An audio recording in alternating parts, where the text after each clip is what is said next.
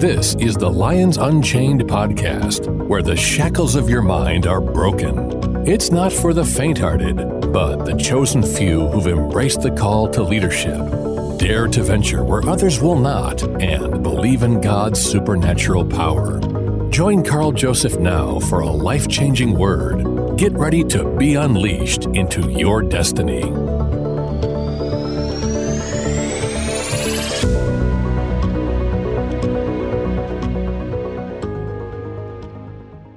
Friend, there are 217 modern-day English translations of the Bible, and one of the questions I've been asked down the years is this: Pastor, which one of these Bible versions truly represents the Word of God?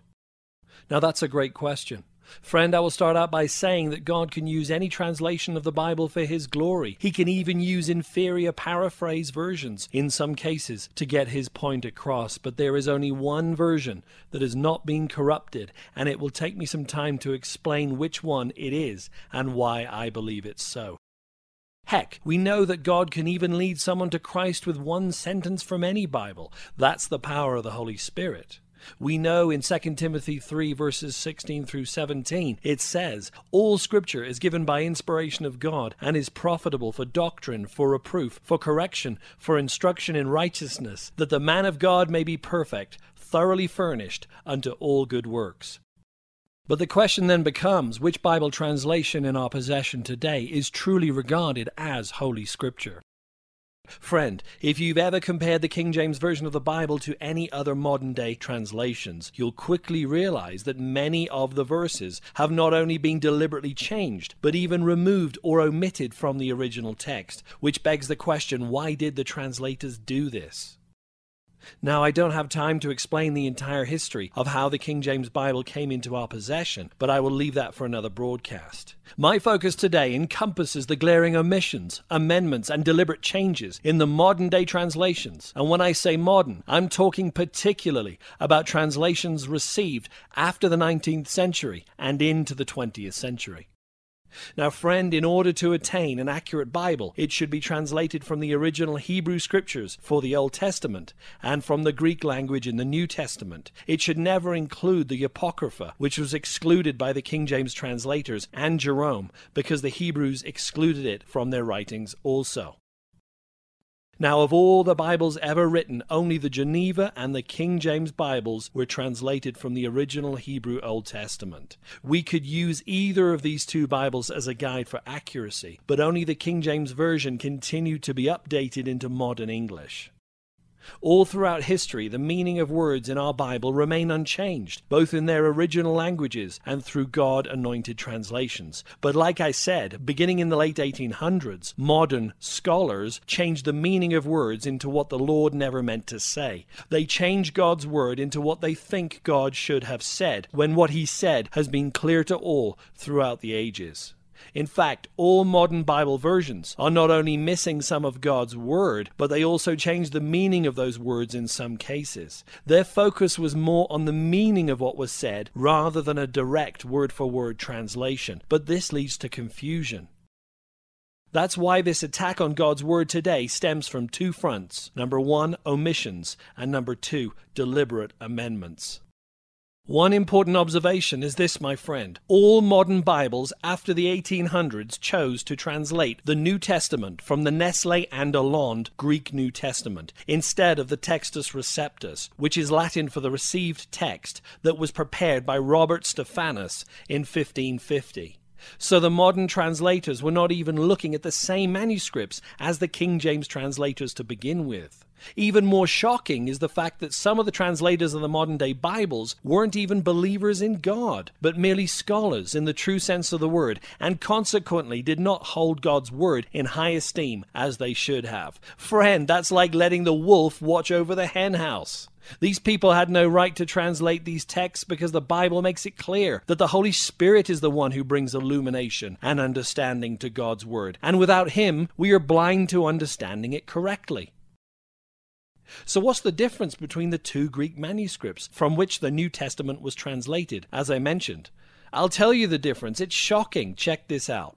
There are 2,886 fewer words in the Greek manuscripts used for the modern-day translations compared to the underlying manuscripts of the King James Bible. That's why so many verses are omitted in our modern-day translations, some of which I will mention shortly. If you were to equate this amount of missing words between the Stephanus Greek text and the Nestle and Hollande Greek text, it would be equivalent to, get this, the entire books of 1st and 2nd Peter combined. Wow. So when you pick up an NIV or an NLT or an NASB or an ESV or an RSV or any other modern translation, there are literally thousands of English words missing in comparison to the King James Authorized Version because of the underlying differences in the two New Testament Greek manuscripts. For example, the King James Version has 774,746 English words, and the NIV has 741,065 words. Friend, that's a discrepancy of 33,680 words missing from the NIV. Friend, this is not accidental but deliberate on the part of the translators.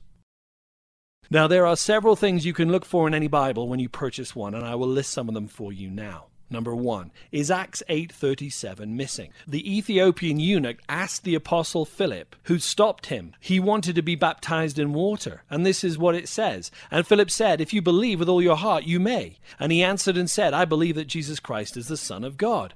Friend, this key piece of information of believing with the heart is omitted from the NLT, NIV, and 30 English Bibles in total. Why would anybody deliberately choose to leave out such key information upon which someone's salvation would hinge?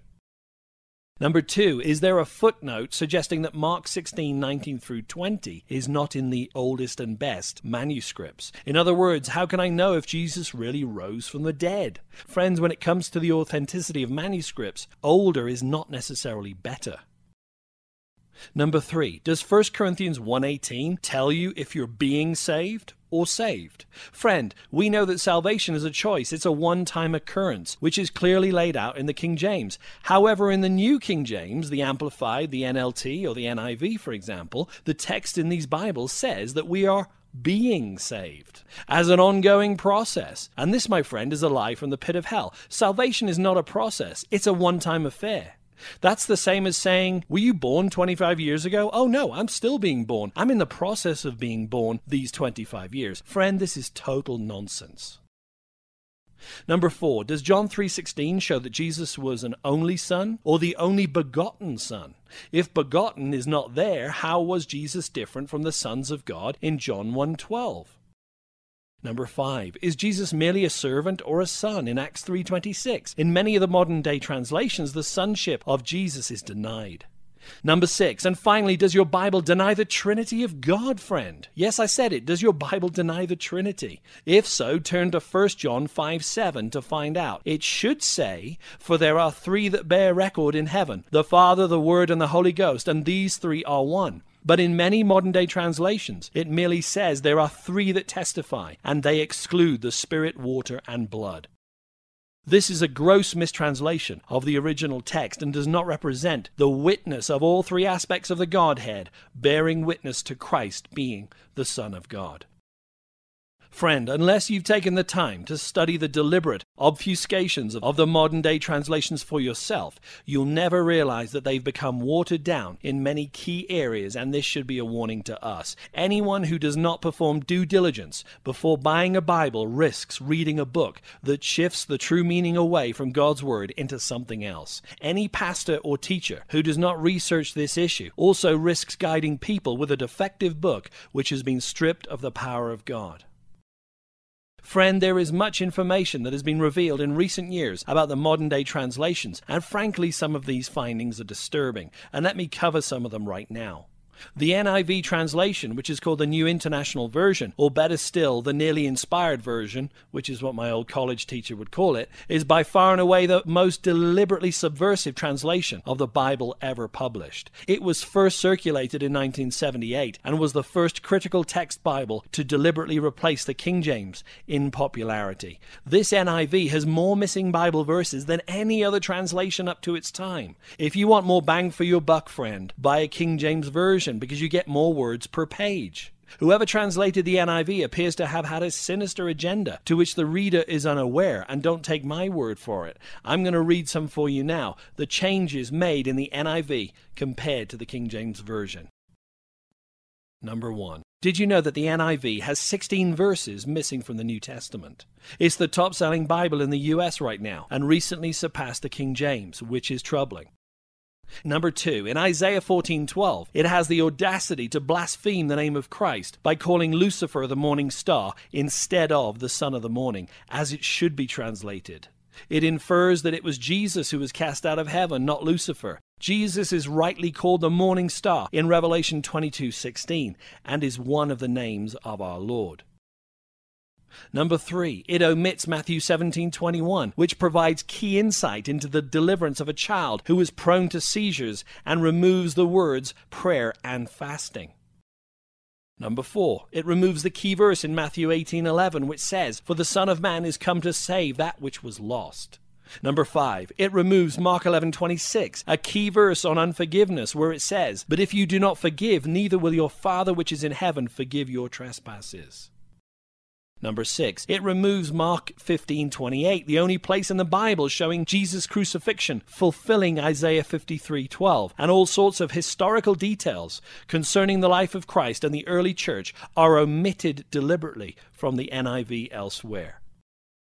Number 7, in Colossians 1:14, the NIV removes the word blood, so it says, "In whom we have redemption, the forgiveness of sins." Not true, friend. The King James reveals that it is through the blood of Jesus we have the forgiveness of sins. These translators have removed the precious blood of Jesus, the means by which the price of our sin was paid.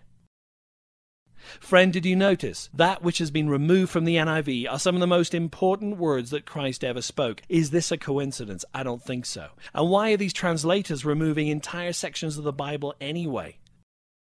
And you know how everyone loves the New King James Version right now, but it also has issues. Many claim it's just a newer version, a more readable version of the King James in a modern language, right? Wrong. Let me share some facts about the New King James Version with you also. The New King James has the word Lord omitted 66 times. God is removed 51 times. The word heaven is removed 50 times. Repent is taken out 44 times. The blood is removed 23 times. And finally, the word hell is omitted 22 times. Friend, there are also some paraphrased Bibles out there, like the Living Bible or the Story Bible or the Message. These are not the true Word of God, no matter how much you like them. A paraphrase is a restatement of a text or passage by giving the meaning of it in another form. It's not a word-for-word translation, but someone's opinion of what the sentence should say. So be very careful with these paraphrased Bibles.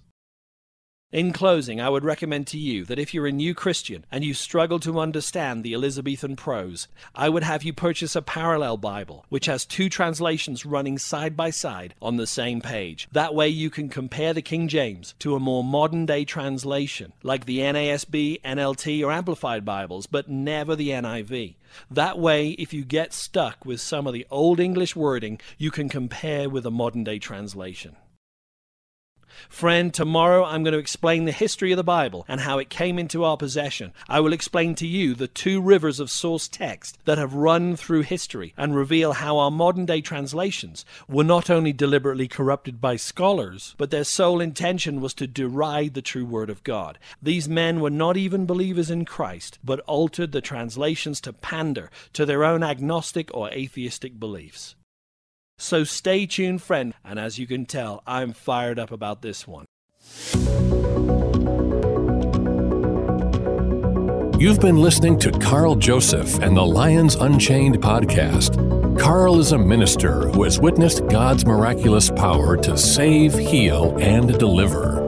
Carl covers topics such as geopolitics, current affairs, cults, societal trends, and end-time events, all through a biblical lens. Every Monday, new podcasts are uploaded, so stay tuned for the next opportunity to roar into victory.